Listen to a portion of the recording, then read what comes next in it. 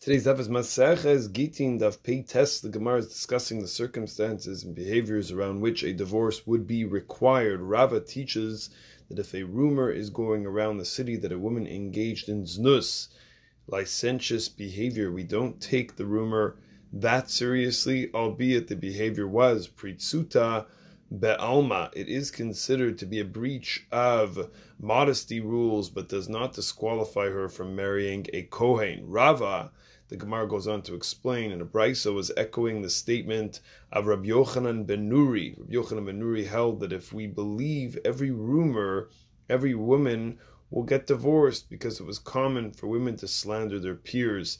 A rumor is not going to be enough to dissolve a marriage. However, Rabbi Meir, Rabbi Akiva as well, although they hold different views, have the idea that behavior lacking tzniut, lacking modesty, would be grounds for divorce. So much so that on tomorrow's daf, Tzaddik, Rabbi Meir has a whole piece over there where he uses the language mitzvah min haTorah legarsha.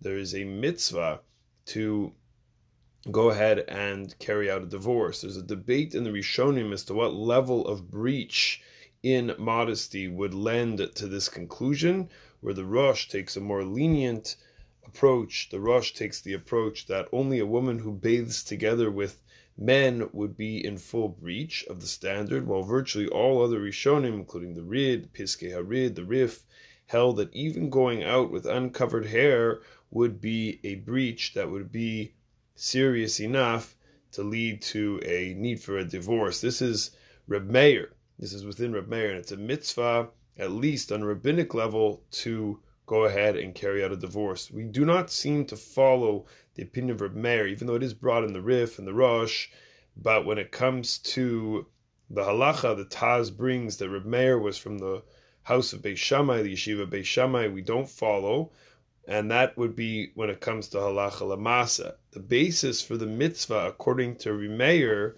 is that the unsniut behavior, the immodest behavior, leads to rumors about the licentious behavior, the znut, the illicit sexual relations, and so on, based on the Breita from today's daf. But just reading Reb Meir straight, it seems that this behavior, this unsniut behavior, in and of itself, labels the wife as unfitting to be in a marriage. And the Rishonim tie it to a parallel Gemara in Yevamos, which we learned, Yevamos Samach Gimel, which describes the Isha Ra'ah as one who verbally abuses, curses her husband, refuses to eat with him. The Rishonim give a description. She turns her back to her husband at the meal, which leads us to understand the mitzvah legarsha, this idea that the husband should go ahead and divorce, is not just religiously motivated, but about a general toxicity in the marriage.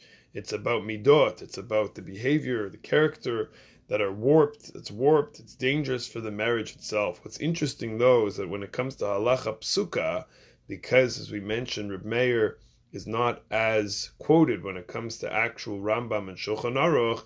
If you look in the Rambam, Hilchos Gerushin Perek Yod Alach Chav Beis, Shulchan Aruch Even Ezer Kuf Yud Tes Siv Daled, there's no mention about behavior, about midot. It's all focused on religious observance. Ra'ah b'deoteha, it's the language that the Rambam uses, and specifically in the area of modesty, of shmira, of tznius in particular.